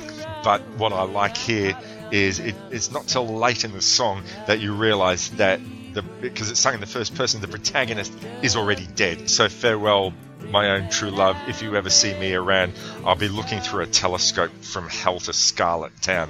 She's dead, but she's a narrator of that song. And I know that she's probably, Gillian and Dave are not the first people to write a song from the perspective of a dead person, but I love the fact that, it's not from verse 1. I love the fact that it comes in later, and it's really it starts with Buddy as well. The first word is Buddy. Yes. Which kind of gives it this almost kind of jovial sense, and then it kind of pulls back. I actually heard it as Holly on a mountainside. It is Polly, I know that, Polly, but yeah. I didn't realise that. Now, I just want to double check something something with you because I've got my lyrics from online and stuff like that, and obviously it's look at that deep well, look at that dark grave. Yes. But I'm not sure if the later verses is look at that deep well, look at that dark ray, or if it's still... Doug grave. It's Doug. Sorry. Well, look at that deep well. Look at that Doug grave ringing that I am there in Scarlet Town today. I mean, basically, when you get to the chorus, that's when you sort of think, oh my God, she's dead. That's how she's there in Scarlet Town. She's not a resident. She's been there to be buried. No, and unlike a lot of the songs which just kick in, like the next song, Dark Turn of Mine, which literally just starts, Scarlet Town, there's like 2 seconds of silence, and then the start just kicks up, which is quite interesting. It gives you that sense of the solemnness of being underground for a certain sense, then it just sort of starts, and there's a great ebb and flow to this track as well. I think Dave's playing on this is absolutely fantastic. The song Rise. Really, if you wanted to say to someone, do you want to know, in essence, in one song, what Dave Rawlings does? This is it.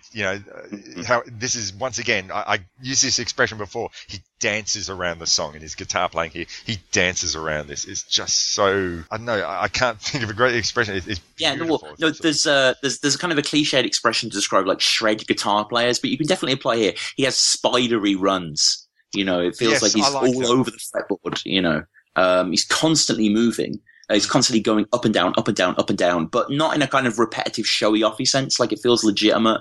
And yeah, I mean, you say dancing, I say carousers in my notes. Like, yeah, there is just such rhythm and flexibility to this song. Like, and I love the man who knows what time it is knocking on the door, and then we get like that's such a brilliant expression too, because we're not going to say and death is waiting for you, or the grim reaper is standing with his sickle. No, the man who knows what time it is. That's never takes the obvious road. I love that. No, never. Yeah, I agree. And so I guess the other song about death in its obvious sense, but once again is poetic in how they do it, is Six White Horses. Yes. On this. Actually, you know what?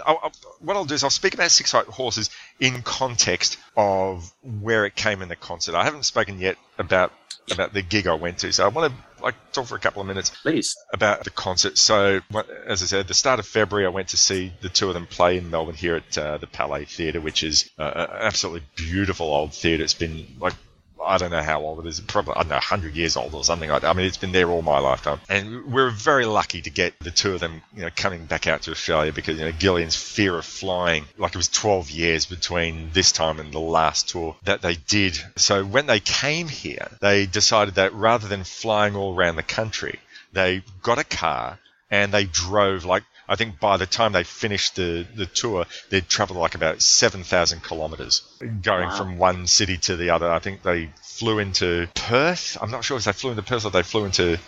So they started off their tour in New Zealand, but then they flew into Perth, I think, and then they drove across the Nullarbor. And most Australians, I don't think, would attempt that because it's all desert. But they said, well, not just because of the fear of flying, but they said that's how you get to know a country. And it wasn't like with a road crew or anything like that. It was the two of them driving across the country and, taking photos and putting it up on Facebook, and the two of them in their guitar. And it was just absolutely, astounding to read that they would do that. They'd stop at little places, little pubs along the way, and that's so them, though, isn't it? It just fits for their. I don't know if you've seen the video for The Weekend, which was the main single off Dave's album. But obviously that's not set in Australia. I think they're driving across California. But that's just how I imagine them. Like, there's no pretense. Actually, I think I did. Yeah. About the time, so I didn't even realise that there was any film footage for it. And then I think I saw that there were a couple of Dave Rawlings film clips. So I think I saw, The Weekend. I can't remember what other one. But I have seen that. It uses some of that slow-mo. It's kind of like Bruce Springsteen does not live a Bruce Springsteen life. No matter what he writes about, he isn't that guy.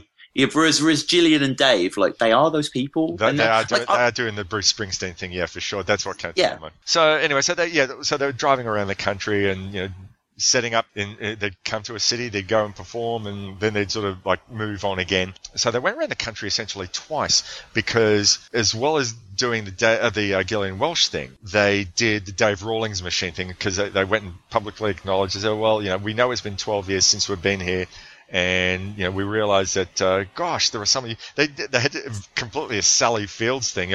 Gosh, wow, you really like us, and so they did.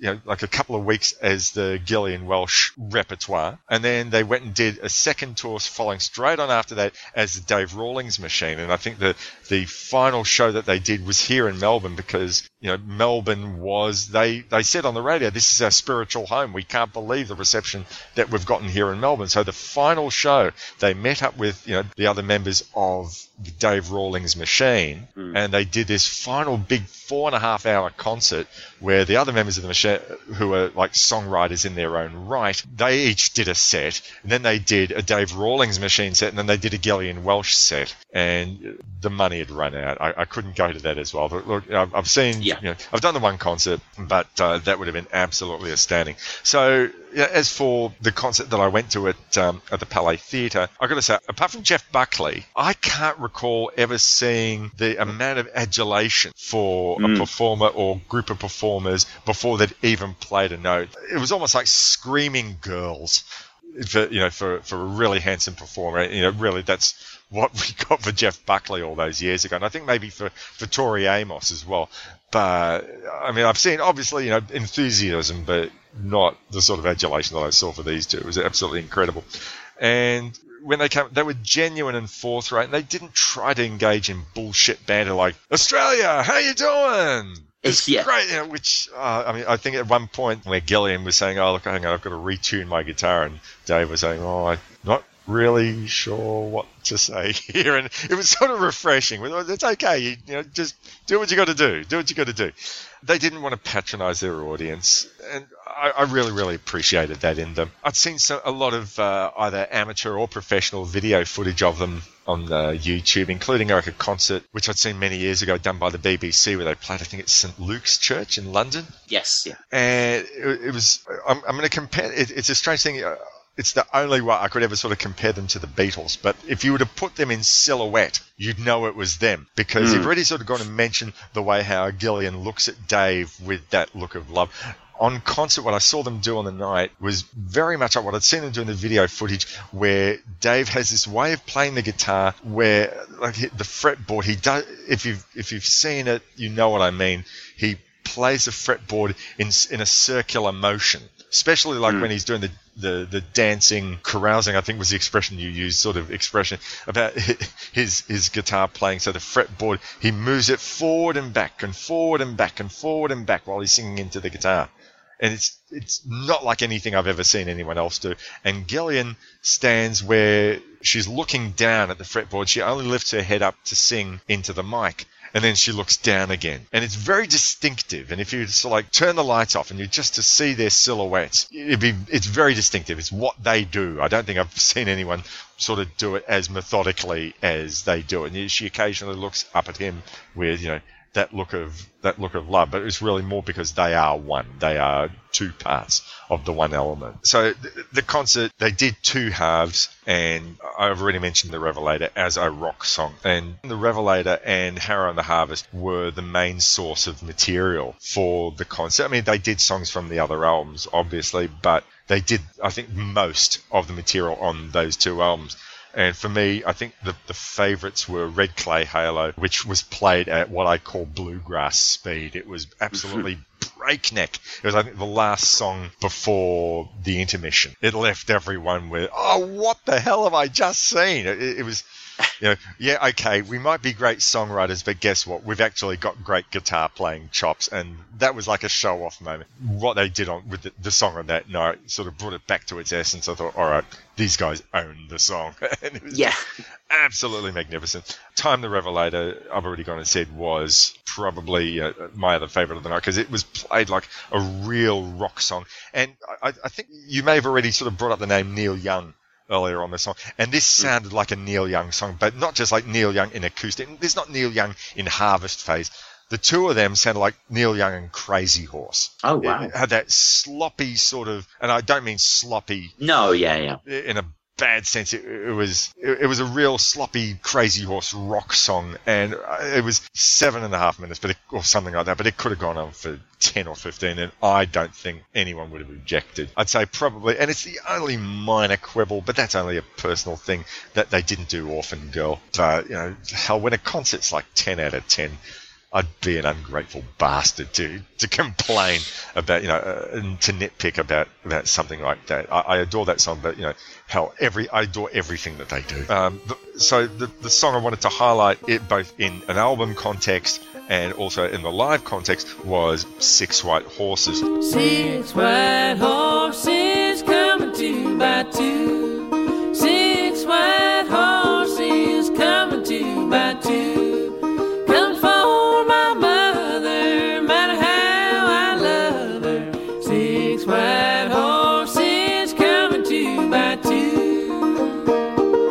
I love a song where the music and the lyrics are so at odds. So you got this song which sounds like and not only from a major key perspective, but in concert we had Gillian lifting up her skirts and tap dancing, and she'd be banging out percussion with her hands on her thigh, and she's dancing. It's in a major key, and you sort of think, all right, this is going to be an old-timey, happy sort of song, and it's a song about death.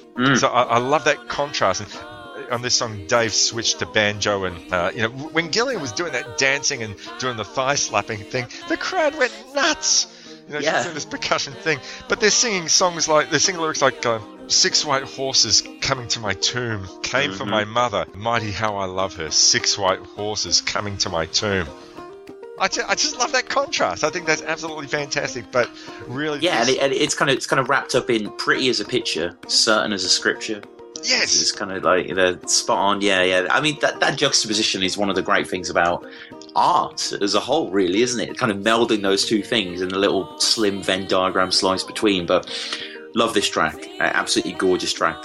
And 6 white horses as well. It's an odd image, isn't it? 6 white horses chasing you and pursuing you. It doesn't, as a death metaphor. I mean, you think 4 horses is the apocalypse, if anything, if you're going to go for a sort of equine death metaphor.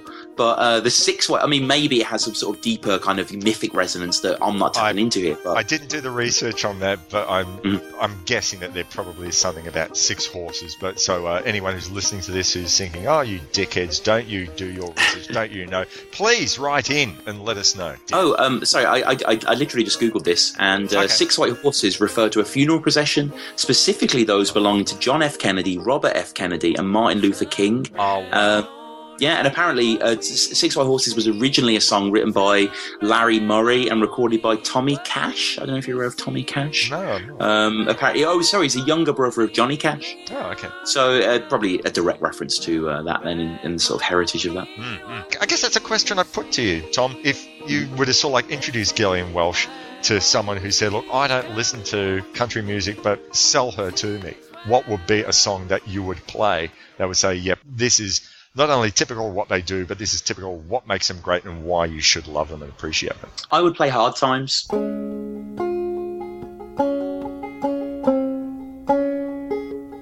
There was a Camptown man used to plow and sing, and he loved that mule and the mule loved him. When the day got long, as it does about now, I'd hear him singing to his muley cow. I would definitely play Hard Times. I think it has the easiest to follow story. I think anyone that's familiar with the horrors of industrialization and the marginalization of the individual in the face of machinery, it's a story that anyone can relate to. Anyone that's read any Steinbeck or anyone that's watched sure, yeah.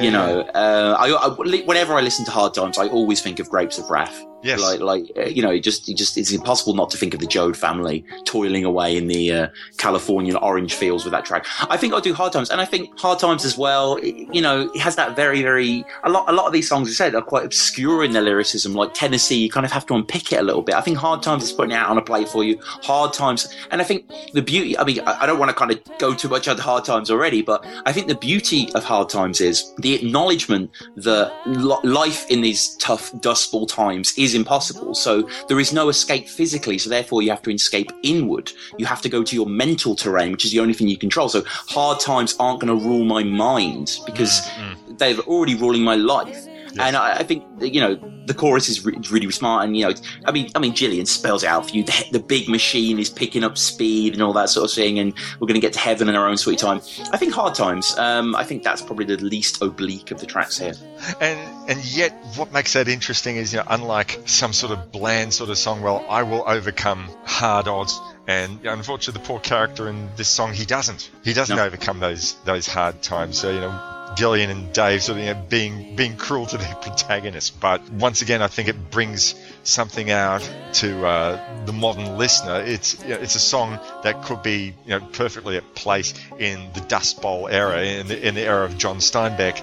And yet here we are in 2016, and it's sadly still relevant. Yeah, and interestingly, I don't know if this is just a coincidence on the song Hard Times part, but Hard Times is also quite a famous novel by Dickens, which deals with the industrialization of Victorian England rather than, you know, the Dust Bowl, the Appalachian, or, you know, the Dixie Line, as it were. But it's a nice coincidence nonetheless. And they both, even though they're addressing different eras, it's exactly the same problem. Sure. Okay, so I think I've sort of gone and, you know, said as much as I think I can say about the album and Gillian and Dave overall. But do you have any sort of final thoughts there, Tom, overall?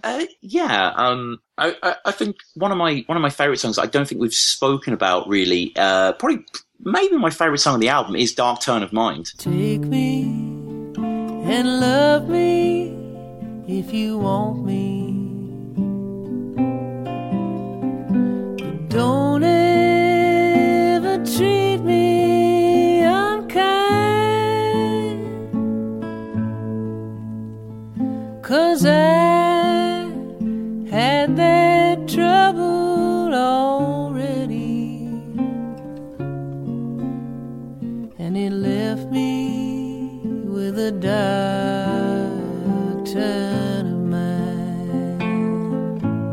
Which kind of encapsulates a lot of the themes on the album that we've spoken about before. It's explicitly Tennessee. I think Dark Turn of Mind and Tennessee are kind of almost the same song. Obviously not musically, but in the sense of, like, you know, the character being tempted and all that sort of stuff. But what I love about Dark Turn of Mind, and I want to compare it to Down on the Dixie Line as well, and we were speaking about this earlier, the way Gillian can just do one lyric and it makes you think so much differently. So Dark Turn of Mind starts with "Take me and love me if you want me. Don't ever treat me unkind," because you get the idea this is a woman who has been, you know, treated badly in the past. Therefore, she has a poor view on love and, you know, sexuality to a broader extent. So therefore, she's talking about this. And again, like we're saying, the man who knows what time it is for death. A dark turn of mind, rather than saying, you know, you're not chaste anymore. You've been abused. It's just a really, really good way of saying it. But the song ends interestingly with, you know, some girls are bright as the morning, and some girls are blessed with a dark turn of mind. Yeah. So it's a sense that isn't a curse to some people, and it throws a whole new periphery on the track. And it's similar in Down Along the Dixie Line, where we have someone who lives up north and someone who can no longer return back,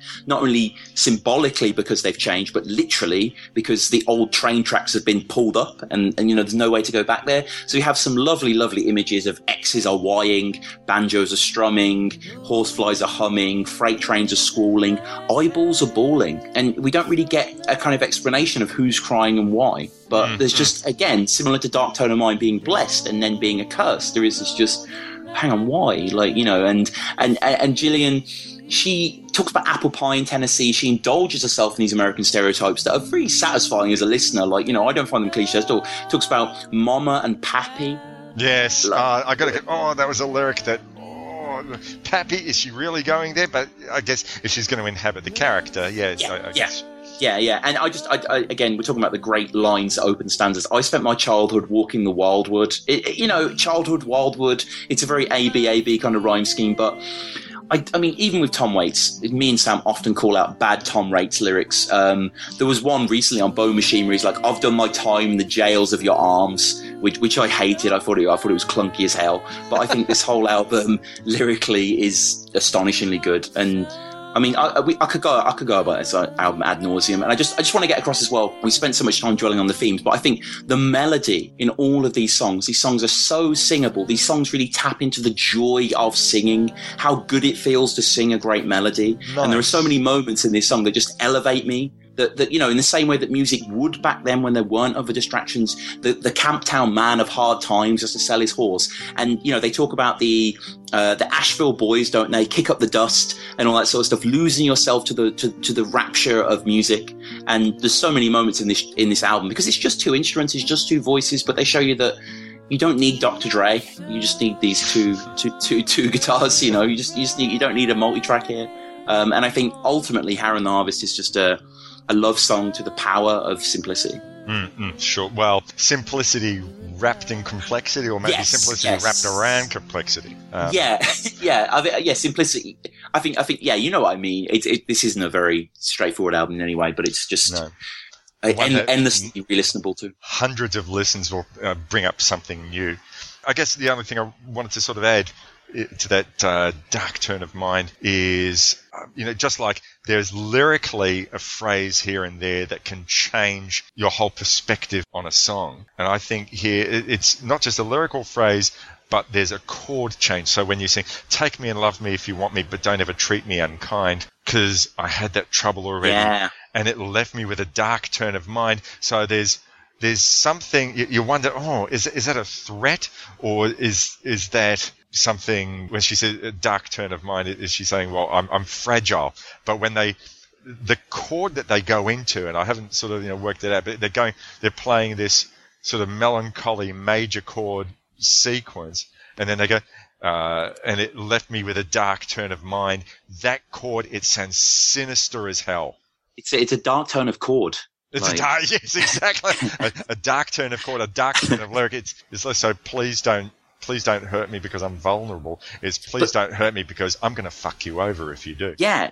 And crucially, similar to how, often the abused sympathize with the abuser's Stockholm syndrome, the protagonist in the bridge, which is one of my favorite moments in the whole album, the whole, "Oh, ain't the nighttime so lovely to see." I think Gillian sings that so beautifully, and you'll never know how happy I'll be when the sun goes out. She's identifying with the darkness. It's not necessarily a rejection of it. And the images in this album are just outstanding, really. Just so many things stick with you, don't they? There's not a foot wrong. There is not. I cannot point to any moment in this album when I'm not absolutely enthralled by what's going on. Fantastic. All right, yeah. I'm completely there with you, but of course it's no surprise because we just discussed this album. Yeah. So look, if you've been listening to the little snippets throughout the episode and you've enjoyed our discussion and you've not heard the album, this is probably really a great album to start off with. Either that or Time the Revelator. I mean, look, they're all wonderful in my opinion. They've all got something to offer, but really this, I agree with you. I mean, look, I see a lot more merit in Hell Among the Earlings and Revival than you possibly do, Tom, but I do believe that this and Time the Revelator are the pinnacle of what they've done. I hope that they come out with something soon, but if it's going to be something as brilliant as this, well, take your time, guys. If you do crave more, check out Nashville Obsolete, which I don't know how much you've listened to. I know you said you had listened to it. I have listened to it a few times now, but not to the extent that I've listened to this. Yeah, no, I've listened to Nashville Obsolete probably about half a dozen times in the last couple of months, which is, still not bad, but it's not to the extent where I'm sort of starting to really take in everything that's going on. But, I mean, if you want to check out Dave Rawlings' Machine, the two albums, A Friend of a Friend and Nashville Obsolete. There's strings on that, but it's not syrupy or anything like that. It's tasteful what goes on there, and they're more. I'd say those songs are more wistful rather than dark. There's some straight up positive tracks on there. The final song, Pilgrim, and then you have a song called Candy and The Last Pharaoh. They're all kind of throwback tracks, really. They feel a bit more older. Yeah, there's a song called The Weekend, which is like almost 11 minutes. You know, I think it's one of the longest songs I've ever done. Yeah, great track. Not really. Oh no, is it The Weekend? No, the Weekend's not the 11-minute one. No. Is it called The Journey or something? I'm trying to think what it was called. Yeah. Something along those lines. Yeah, but great album anyway. All right, so that concludes episode 88 of Love That Album. So, Tom, once again, for the listeners out there who didn't take down notes and don't want to go back to the beginning of the show, please tell them, how can they listen to Down in the Hole? Down in the Hole, you can just search Tom Waits Podcast on Google. We're at Tom Waits Podcast on Twitter, on YouTube as well. Just search Tom Waits Podcast Down in the Hole. Also, quickly say that I do another podcast where it's an interview-based podcast where I interview famous battle rappers. I've currently got 5 episodes out there. And if the words Don't Flop, King of the Dot, or URL mean anything to you, which I don't know what the Venn diagram between Dave Rawling and battle rap is. I bet it's pretty slim. But, I'm there, so there must be more than one. I've interviewed 4 and I'm going to interview way more people, and I've got, loads of big names involved, which is really exciting for me. So yeah, if you like that, it's called Battle Rap Resume. Quite handily, if you search Battle Rap on the iTunes podcast, I'm the only one that comes up. So, I've kind of got a little bit of a captive market at the moment, but yeah, Battle Rap Resume. But most of all, if you want to hear more music stuff, it's Down in the Hole, myself and Sam. If you like Tom Waits, come check us out and send us an email, tomwaitspodcast@gmail.com. We love getting in contact. We love people just sending emails. We just ask our fans, tell us how you got into Tom Waits, because everyone has an interesting Tom Waits story. And it's awesome to hear back. So yeah, thank you so much as well, Morris, for having me. This has been brilliant as ever. My absolute pleasure. If you want to know how to get in contact, and I certainly hope that you do, then you can look for us on Facebook, facebook.com/groups/Love That Album. You can send me an email at rrrkitchen@yahoo.com.au. You can download the podcast one of several ways. Obviously, if you're listening to this, you've found one way to do it, but if you want another way because you like diversity, then you can download us, search for Love That Album on iTunes, or you can go to lovethatalbum.blogspot.com. And I think that's pretty much it. And also, while I'm here, I should plug it. I also co-host another podcast called See Here. That's SWEHEAR, where I get together with my good friends Tim Merrill and Bernard Stickwell, and we discuss music-related films. So if you wish to give us a listen, you can download us from seehere.podbean.com, or once again look for See Here on iTunes. And we're in March, and this month we'll be discussing the film called Colour Me Obsessed, a film about the Replacements. So you'll hear what we have to say about that particular film and about the Replacements in general.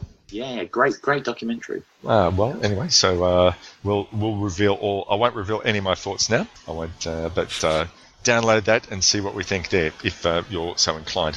And we should really. I will be covering the Replacements on Love That Album proper for episode 100, and I'll explain it at a later date. Although if you're a regular listener to this podcast, it's probably obvious why we're waiting till episode 100 to do it. Why it has a strong part of this show. Anyway, crapped on long enough. We're out of here. Once again, thank you so much, Tom, for joining us. Thanks so much. And you listeners out there, be nice to each other. Listen to some great music. Listen to some shit music. Just try something new. Try something different. Read some music-related books. Watch some films. But most of all, just be nice to each other, because the world has got some people who are arguing with each other so much.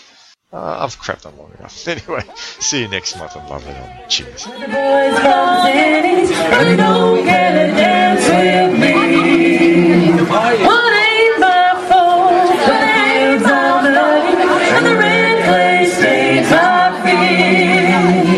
What the my nails on my Sunday clothes, and it shows on the Sunday clothes. Though I do my best, so I do my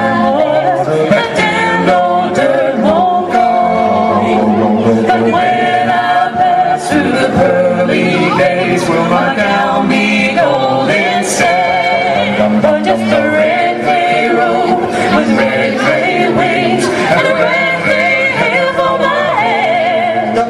What's good in the spring and it's not in the summer, but it rolls in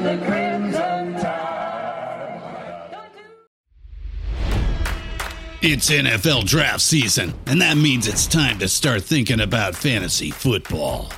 FantasyPoints.com features industry-leading experts and prognosticators using proprietary hand-charted data to help you score more fantasy points. FantasyPoints.com is the place to go for whatever kind of fantasy football you play. Whether you play fantasy football, daily fantasy sports, or do a little bit of everything, Fantasy Points has the meticulously researched content to guide you to victory. And why wait for the fall? Fantasy Points also covers the new spring football league, the UFL. Join the guru, John Hansen, Scott Barrett, Joe Dolan, and other massive names in the fantasy football universe with an exclusive offer. Use code Pantheon for 15% off any Fantasy Points package, including the all-in package, with access to every article, tool, and data nugget that Fantasy Points has to offer. That's FantasyPoints.com and code Pantheon for 15% off at Fantasy Points. FantasyPoints.com, code Pantheon. Score more fantasy points.